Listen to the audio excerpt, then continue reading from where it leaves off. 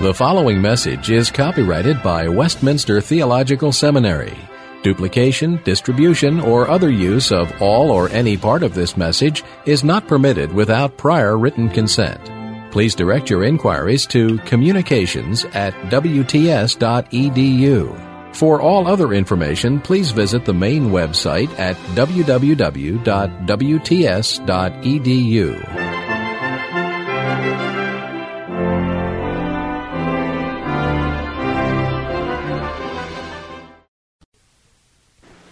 If you were to pick up a modern introduction to the Old Testament, you would very likely find that it maintained that in the book of Genesis there were two accounts of creation. I'm reminded of a book that appeared some years ago with the title The Bible as Word of God. And in this book it claimed that the Bible was the Word of God, but also the Bible was the Word of man. And one reason for saying that it was the Word of man was that there were errors in the Bible. And as soon as someone begins to list the errors in the Bible, you know pretty well what he's going to say. And one of the first errors in the Bible was that there were two accounts of creation.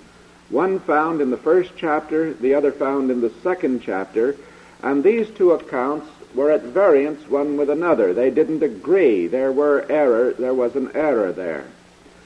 And so this is a rather widespread view. I don't know when it first came into prominence. I don't know who the first person was to propagate this view, but it's very widely held today that at the very beginning of the Bible we have a gross error, two different accounts of creation.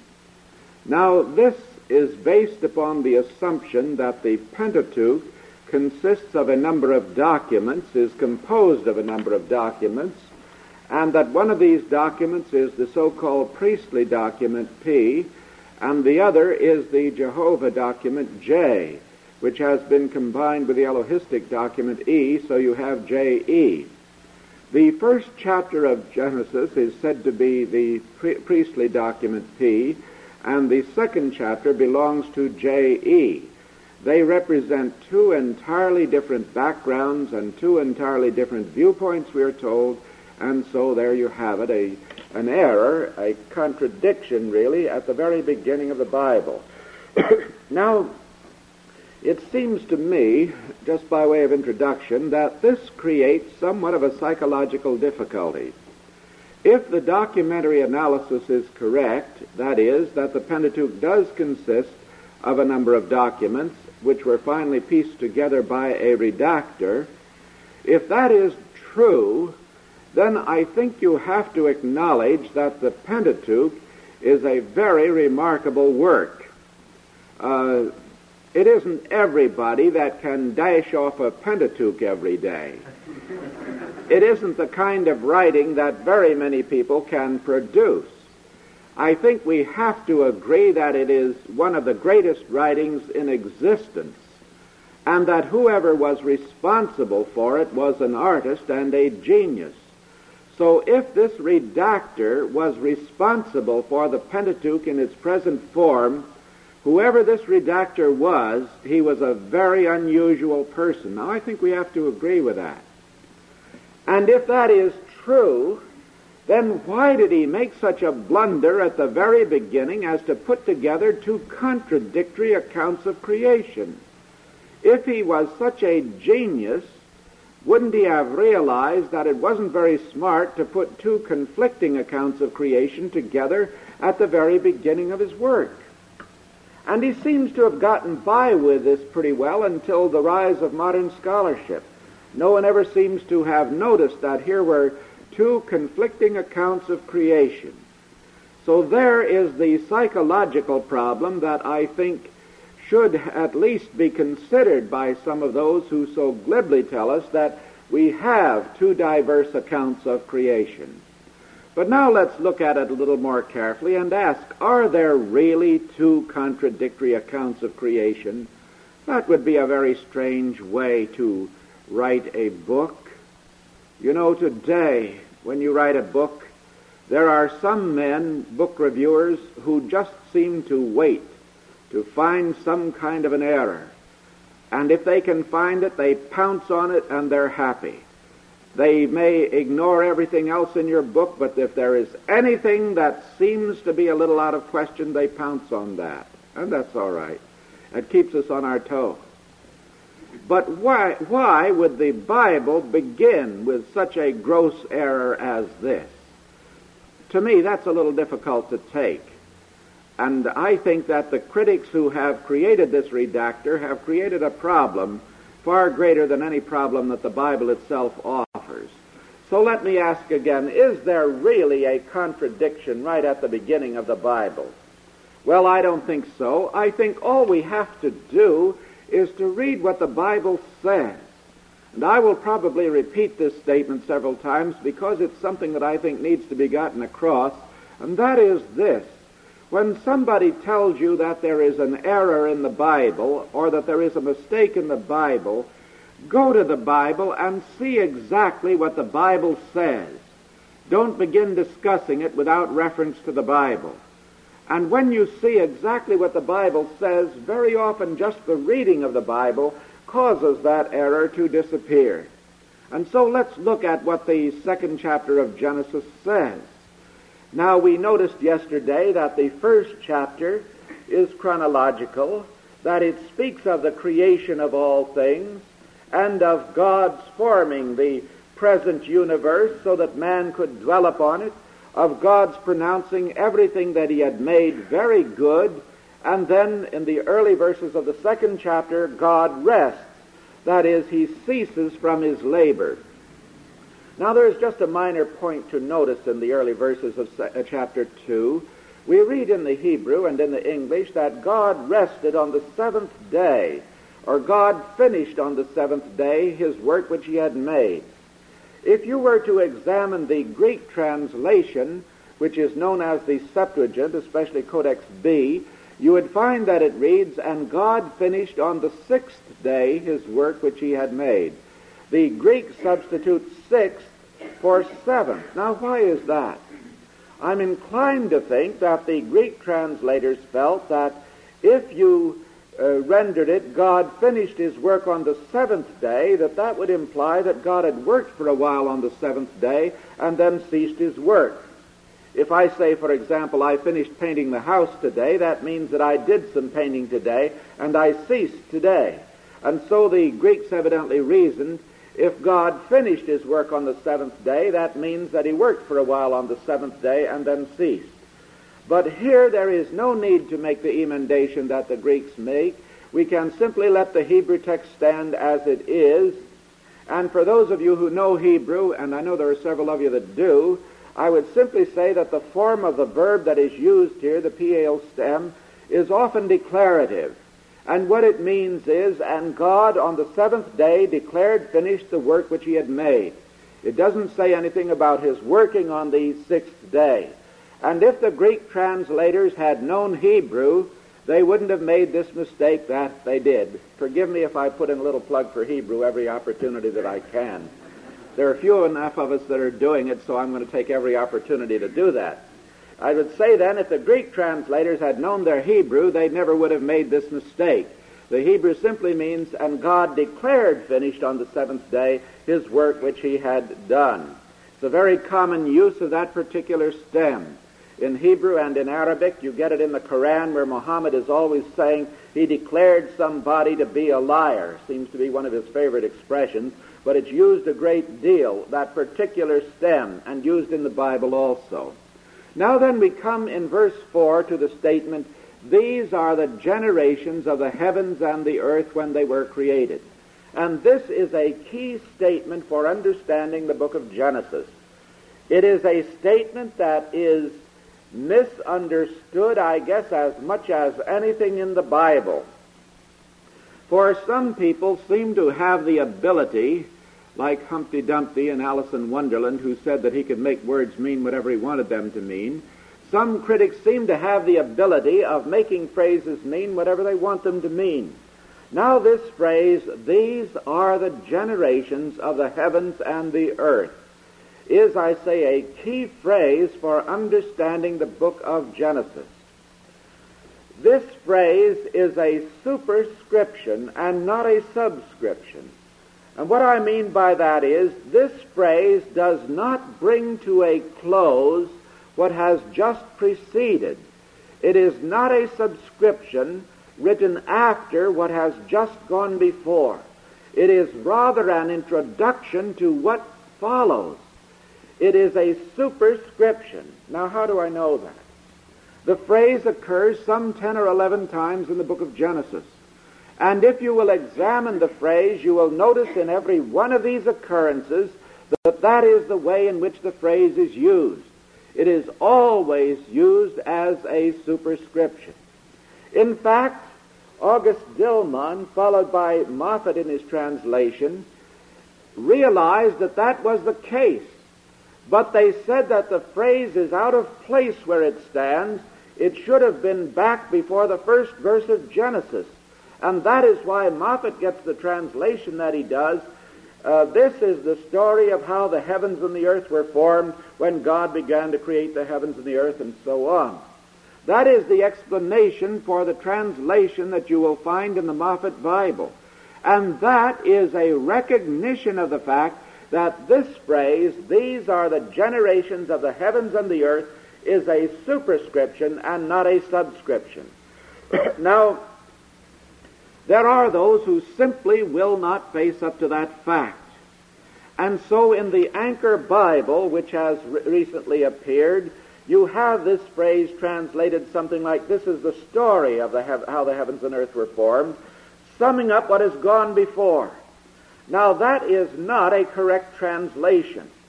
And that Anchor Bible on Genesis, in a number of instances, it seems to me, is inaccurate in its translation. I cannot understand how it has been praised as widely as it has. It seems to me that there is too much reading into the text very often. And this is an instance of reading into the text. Now, the phrase does not mean the story of how the heavens and the earth were formed. Let's look at it very briefly. These are the generations. The Hebrew word toledot comes from a root which means to bear or to beget.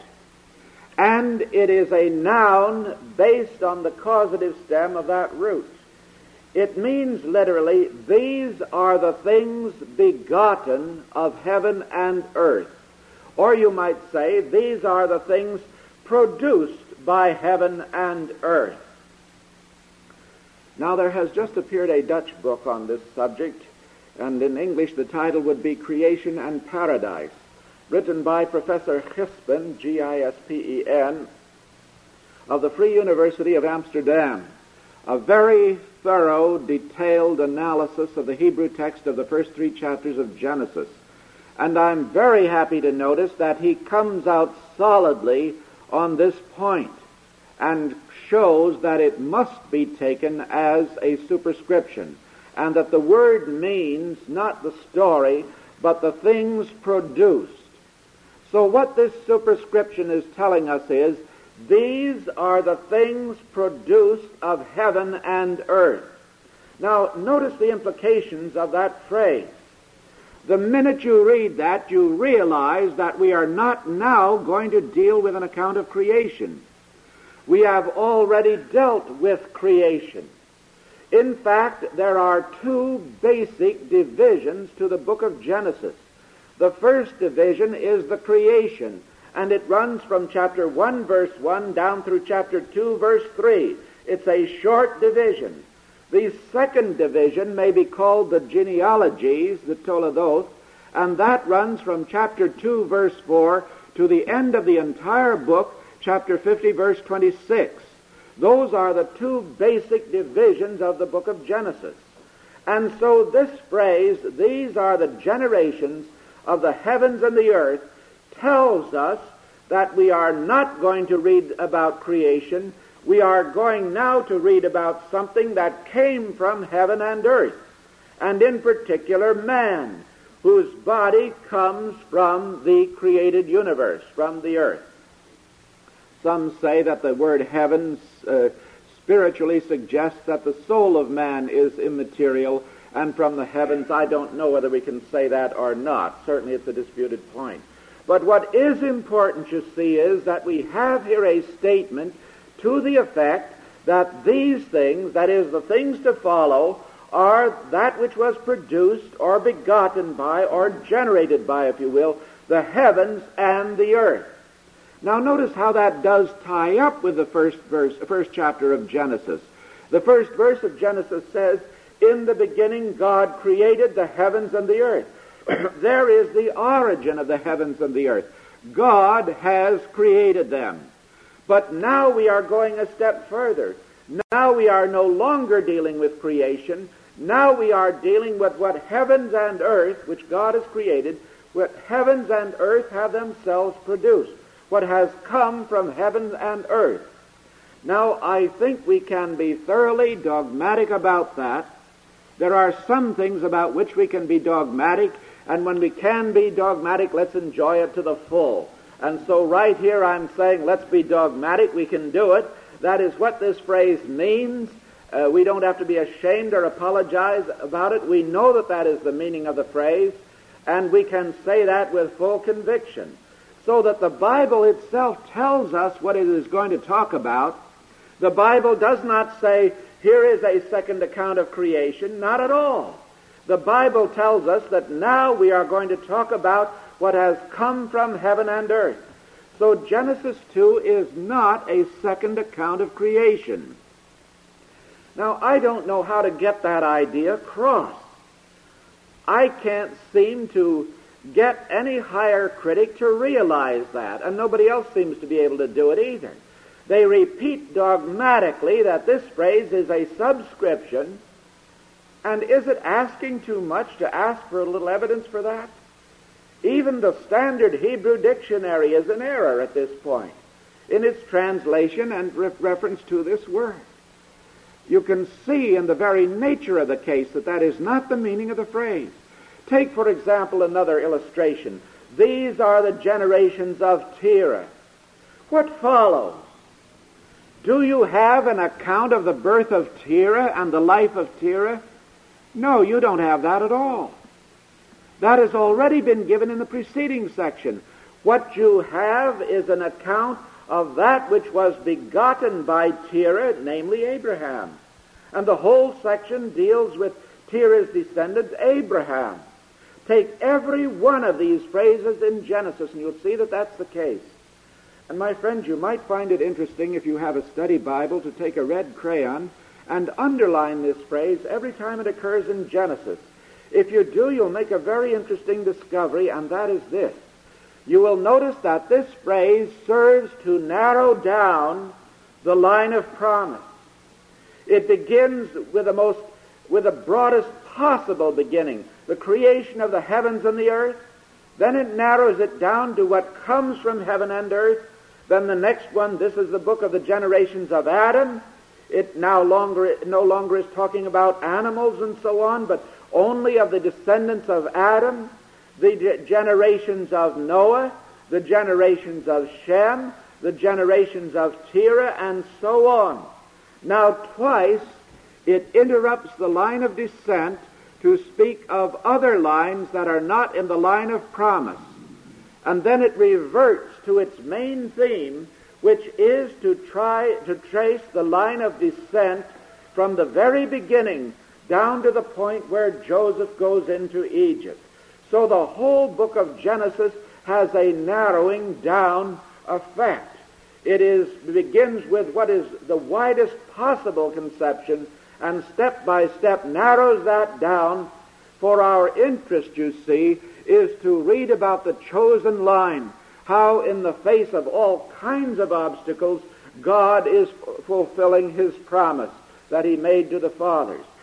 Now, when you do that, you realize that this phrase, these are the generations of the heavens and the earth, must be a superscription, that it must introduce what follows, and it is entirely incorrect to say that it is a subscription. We look at the phrase then, these are the generations of the heavens and the earth, and to analyze it a bit more carefully, the word these, Elah, points to what is to follow. generations indicates what is characteristic of the book of Genesis. And the word Genesis, of course, comes from the Greek translation of this phrase, which happens to be in the genitive case, genesios. It's translated beginning. The Greek word is beginning. The characteristic of the book of Genesis is to mention the generations in the line of promise. Now then, beginning with chapter 2, we are no longer concerned about the creation. That is one thing we need to get clearly in mind. And when we get that clearly in mind, we realize that all these attempts to show that there are contradictions with the first chapter fall by the board. Is it asking too much to let the Bible speak for itself? I do not think it is fair to insist that the second chapter of Genesis is a creation account, then to reason that this phrase, these are the generations, must be a subscription, and then to say there are contradictions between this chapter and the first chapter. I don't think that is right. You know, I sometimes feel there is a great deal of similarity between certain higher critical procedures and politics. You know that politicians use slogans, and you keep saying something over enough times and people believe it. And it's the same thing here. Just keep saying this over often enough that there are two contradictory accounts in the Bible and let it go at that without investigating it any further, and people believe that. And they keep saying it over and over and over again. Because if you didn't say this, you would take away one of the strongest support for the documentary hypothesis. And nobody wants to do that, except people like myself. And so there you are. But the facts don't support it. Now let's look at what follows. We are not going to deal with an account of creation in this second chapter. We are dealing with something else. We are dealing with what comes from heaven and earth. And it soon becomes very obvious that we are dealing with the creation of man. The second chapter of Genesis is particularistic. It deals with man and with the placing of man in the Garden of Eden. And it is a preparation for the events of the third chapter. On the other hand, I don't want to be misunderstood. I don't want to say for a minute that there is no relationship with the first chapter. There is. The first chapter is presupposed, and that is shown by the divine names, among other things. The Elohim, God of the first chapter, appears in the second chapter as Jehovah Elohim, to show that Jehovah is the Elohim of the first chapter. A number of things in the second chapter presuppose what has been stated in the first chapter. And surely the first chapter prepares for what follows, with its constant emphasis upon God saw that it was good, so that the contrast stands out between the original creation and what transpires later on when sin enters the world. We begin then this second chapter with the statement that, which is translated in a rather strange way in the King James Version, but which simply tells us that there was no herb of the field and no bush had yet sprouted, because, and then two reasons are given. The Lord God had not caused it to rain, and there was no man to till the ground. Now that's a very strange statement, is it not?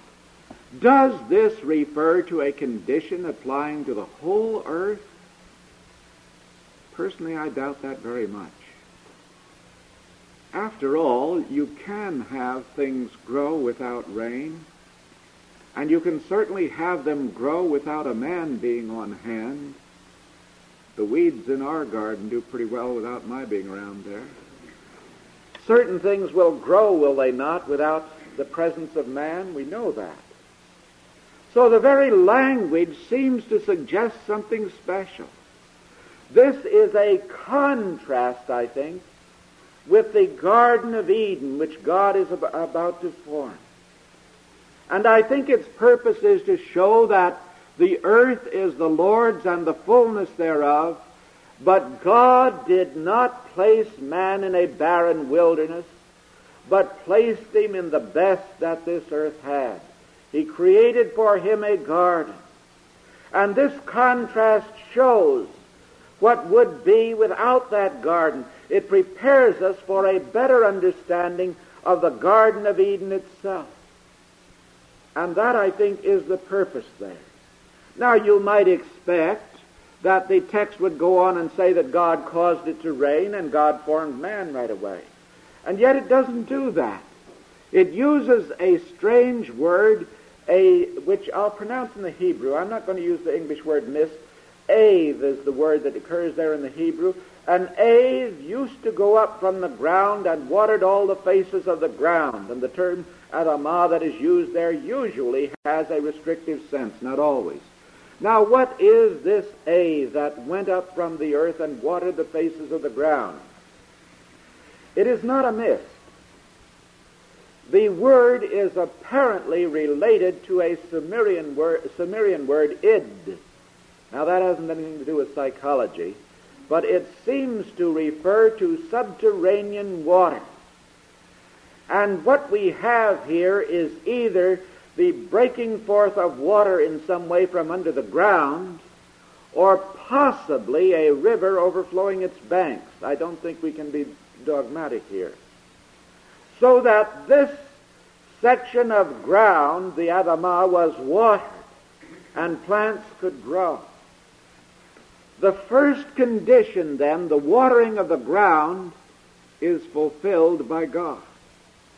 And the second condition is immediately fulfilled by God. God formed man, literally, dust from the ground, and breathed into his nostrils the breath of life, that is, the breath that brings life, and man became a soul of life, a living soul. Now, the commentators love to use the word anthropomorphic when they're dealing with this second chapter of Genesis. And they say, here is God as a potter. He comes down just as a child takes modeling clay, so God takes the dust of the ground or the mud or something, and he molds it into the body of a man. I think that we can very easily let our imaginations run away with us here. Do we have to say all of that? Is that what the text says? What the text is telling us is that the form of man's body was made by God. Now, how else can you say it than just this way? Man's body has a particular form, and that form was given to it by God. God formed man.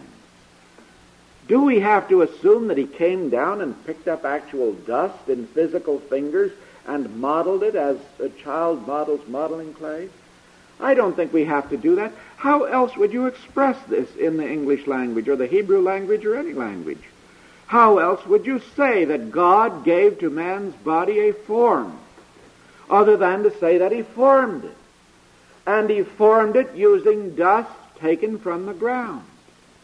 Now, that's all the Bible says. And I can't help but feel that some commentators let their imaginations run wild at this point. They make this a very naive conception. But is it so naive? How else would you state this? The body of man, then, is shown to come from the dust of the ground. And that statement prepares us for the statement in the 3rd chapter of Genesis that that body will return to the dust. But the body is not all. The forming shows that God formed that body immediately. And this rules out the idea that the body of man developed from the body of some being lower than man, for God formed it dust from the ground right there and then. But the body is not all. The forming shows that God formed that body immediately. And this rules out the idea that the body of man developed from the body of some being lower than man, for God formed it dust from the ground right there and then. But that is not all. The mere body is no longer the being. We know that when death comes, we see the body before us, but that is not the person. There is more than that. There is the divine inbreathing. And it is the divine inbreathing which constitutes man as a living soul, a soul of life. God breathed into his nostrils. And again, how else could we express the truth than this way? Do we have to assume that it was a sort of an artificial respiration process? I don't think so. We don't know how God breathed. That is an anthropomorphic expression, surely. But you see, we cannot speak about God without using anthropomorphic expressions.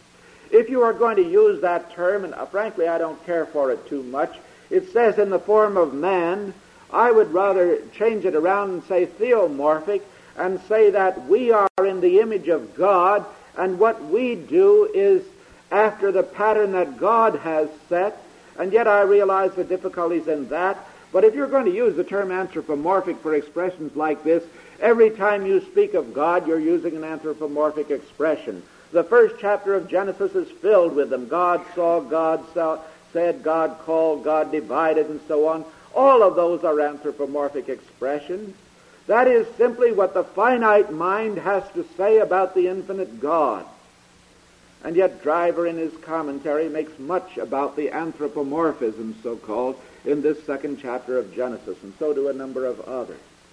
But how else would you state this beautiful truth in language that would be clearly understood? And so man, as body and soul, comes from the hands of the Creator. That is man.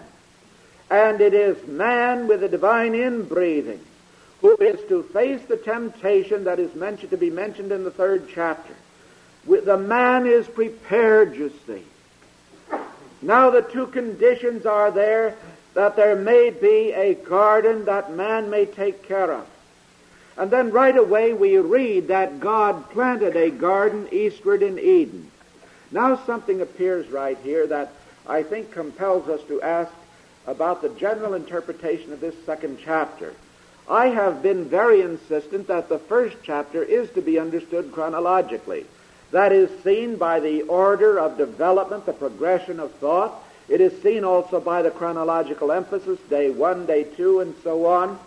You do not have that in the second chapter of Genesis. I think that in the second chapter of Genesis, instead of giving a chronological order of statement, the Lord is stating matters in step by step to prepare for the account of the temptation. They are not necessarily given in chronological order. Now you'll see that that is the case if you look at Genesis. That is the second chapter. If you take it chronologically, man is created. Then the garden is planted. Then the man is placed in the garden. Then the trees of the garden grow. Well, can you have that garden without the trees? Then there is a description of the rivers of the garden. Then man is placed in the garden again. Now, that is what you come up with if you insist on interpreting this chronologically. Do you think that is what is meant?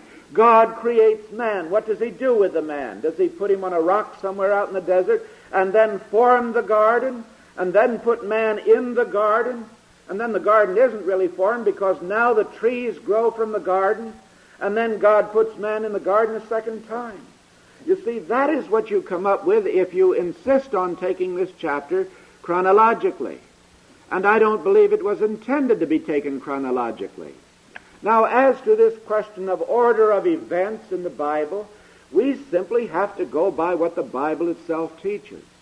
There are certain passages in the New Testament and the Gospels which are not to be understood in chronological order. That, by the way, is a manner of writing that comes to us from ancient times. But when the chapter demands chronological order, then we must give it, as I think the first chapter does. When it precludes chronological order, as I think this chapter does, then we must ask what its purpose is. And I think the purpose here is that of emphasis. And if we would just remember this, we would see that there is no contradiction between this chapter and the first chapter of Genesis.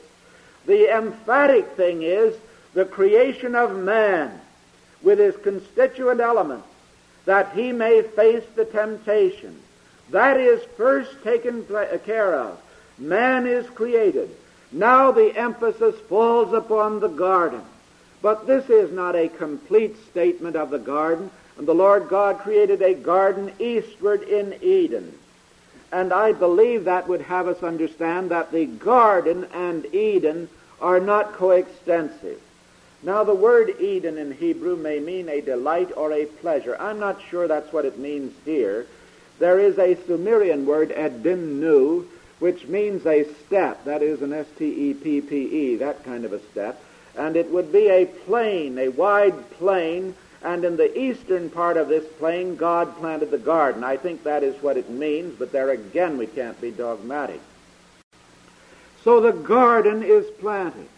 Now, there is a lesson in that, which is important, and that is that God did not just put man anywhere on the face of the globe. The theological teaching of the Scripture here is of supreme importance. I don't think we can overemphasize it. That is, that God is the creator of this world, that man is the crown of his creation, that God places man in the garden. He gives to man the very best that this earth has, and man is to rule in this garden for the glory of God. Now, your evolutionary theory simply rules all of that sort of thing out. According to the evolutionary theory, man may have appeared anywhere upon this earth. It doesn't matter where, and in the most primitive of conditions. Man is not the crown of creation according to the evolutionary theory. He is more or less of an accident who happens to be right here. I want us to think through what is involved in the philosophy of evolution. For this philosophy is with us today. And if this philosophy is true, it simply means that there is no law, there is no authority, that you and I can act any way that we want to. We are a law unto ourselves. You cannot have Christianity and have an evolutionary philosophy at the same time. They're mutually exclusive. But notice the beauty of what is given to us here in Genesis. Man is no accident. It is not a chance, by chance that he comes here. And God just doesn't put him somewhere in a cave, as the evolutionary theory would probably suppose. No, in the garden, a specially prepared garden for man. And in this all we see the love of God for his creatures. And that fact is very important. But now, we notice the garden again. Now God tells us something else about that garden. He planted trees in that garden. And these trees would mean a great deal to those who live in the Near East. Now you and I are accustomed to greenness and verdure. But in the Near East, about the first thing you learn is that you have to wear sunglasses. Trees and greenness are more or less of a rarity. And even the drab olive tree is hardly what you would call green. But where you find an oasis in the desert, and I've seen them in the Sinai Desert, the water and the greenness and the little bit of grass that is there is most welcome and most refreshing. We don't realize what a blessing water is until you've been in a desert region. And so God planted trees in the garden. That is, it is the most delightful of places. It is the garden of God. And furthermore, these trees are for man. They are good for food and a delight to the eyes, pleasant to the eyes. So God is abundantly gracious to man. But then we are told that there are two trees in particular, the tree of life in the midst of the garden and the tree of the knowledge of the good and evil. And so, you see, step by step, we are being prepared for the events to be related in the following chapter. These two trees are simply mentioned. And I think there are two trees. There are some who would translate it this way: the tree of life in the midst of the garden, even the tree of the knowledge of good and evil, which is a possible translation, and then they get just one tree. Now, they get just one tree, but I think the sequel shows very clearly that two trees were intended. so that is not the correct translation or rendering right there. But these trees prepare us, you see, for what is to follow in the next chapter. Now there is introduced a parenthesis, and this parenthesis speaks of the watering of the garden, the four rivers, the Tigris and Euphrates, we are able to identify. I understand, though I've never been there, but I understand that the springs that give rise to the source of the Tigris and the Euphrates are today just several hundred yards apart, which would seem to show the closeness of these two rivers in their place of origin. As to the other two rivers, I simply do not know what they are, and there's not much point in trying to identify them. Delitzsch wrote his book, Wo lag Paradies, Where was Paradise? Literally, where did paradise lie? And discussed the various theories as to the location of the Garden of Eden. You and I can't find it today. Even if we were there, we wouldn't know that we are there, for the place has changed, and there's not much point in trying to find it. There is a better way into the true Garden of Eden for us now, and that is through the second Adam, Jesus Christ. And it's more important that we be concerned to find that Eden than to find the original Eden. We certainly wouldn't find the original Eden even if we happened to be on the very spot itself. But you can see that the place was well watered. It was a place of great delight, and the abundant goodness of God is seen in the preparation of this garden for man. And then after all of that, we are told that the Lord God put the man in the Garden of Eden. And he put him there for a specific purpose, to dress it and to keep it. Now, what the word to keep it means, I really don't know. We have to think about paradise from our fallen standpoint. And when you and I keep a garden, why, we keep it from weeds. We keep it from animals coming in and trampling it down and so on. Would that sort of thing have happened back in Eden? I don't think we can answer those questions. I don't think we know. The verbs simply show that man had a responsibility.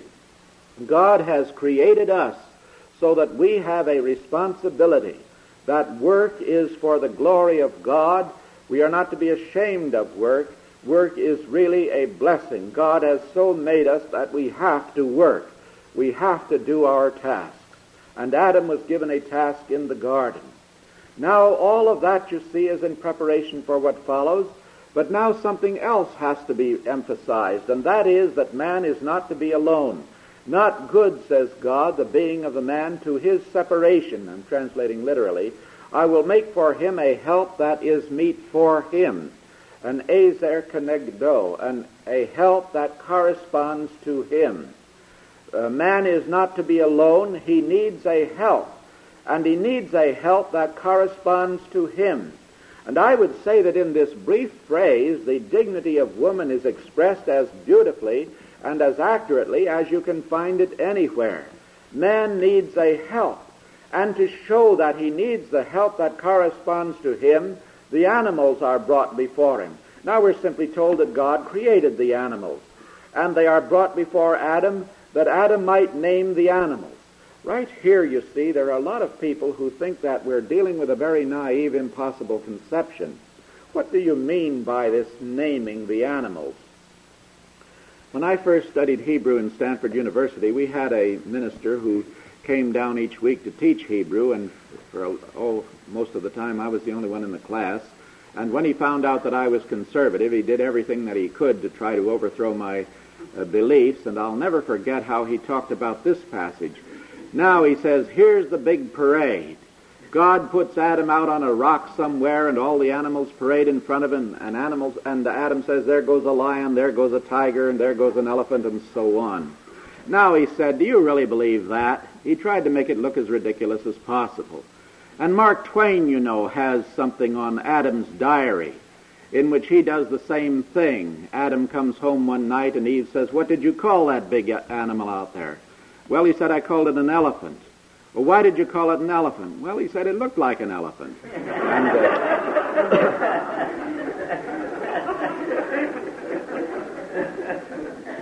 it's all very easy to make fun of the Scripture at this point, but let's just stop for a minute and see what the Scripture is telling us here. By the way, if evolution is true, and man evolved from non-man, that man had to name the animals. It had to be done. It's been done. So before you ridicule the Scripture, just realize that other proposed solutions don't really get away from the difficulty. If something evolved into a man, he had to name those animals too. Now what does it mean to name the animals? This idea that Adam just sat there on a rock and said there's a lion and there's a tiger and so on, that's not exactly what the Scripture says. By naming the animals, Adam expressed the true nature of these animals. Now it may very well be that he pronounced some sound and it may have been onomatopoeic in nature. That could very well be. But look, this shows the essential difference between man and the animals. Man named the animals.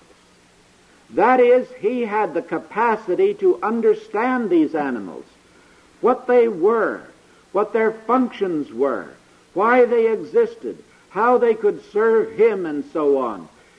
Adam acted as a creature created in the image of God. He could name the animals. They could not name him. And this shows the profound difference between man and the lower animals. And it prepares us also for Genesis 3:1, where a serpent speaks, and we realize that things are out of order. And now, how did Adam do this? Well, I think simply in the way that Genesis says, God brought him into contact with these animals. It doesn't mean that they all paraded before him, but why may not it have been in the ordinary course of his life? He came into contact with these animals and he recognized what they were. He could classify them and categorize them and know them. Now, I don't see anything ridiculous in that. It's been done. Somebody has done it. What is there ridiculous or naive in that conception? But Genesis simply shows that although Adam understood these animals, he named them names. He knew what they were for. He knew how they might serve him and be a help to him. Nevertheless, among them all there was not found a help that corresponded to him. The only help that corresponded to man was the woman. And her creation is related as a special creation. Now there's a very profound truth, I think, expressed here. And I have found that it's a practical thing, and I'm urging the students at seminary to do this when they get out into the ministry. When a young couple comes before them and wants to be married, this is a very fine passage to deal with. The woman is called a help to the man. And she is a help that is according to before him, stands before him, is corresponding to him, you might say, as none of the animals were. And so there is a divinely imposed subordination here, that the woman is to be a help to the man. And she realizes her highest destiny when she is a help to the man. Now, we jokingly talk very often about who's boss in the family, and we shouldn't do that. What we should aim for is the scriptural ideal, for what is stated here is exactly the same thing that the New Testament teaches. The man must be the head in the sense that Christ is the head of the church. That does not mean a boss. Now, sin has perverted this, so that throughout the history of the world, womankind has often been degraded into a position of virtual slavery. And that is wrong. And that exists in too many places even today. Or the very opposite occurs. She takes the lead and she becomes the boss, as it were. And that doesn't really satisfy her, and it doesn't satisfy the man. Now, on this earth, there will never be the proper scriptural proportions in any marriage, of course. Sin has done its share to try to destroy that. But where young people can see, before they are married, what the divine ideal is, I think it will go a long way towards avoiding unhappiness in that marriage. The man is to be the head of the house in this sense, that he is to know what he's going to do.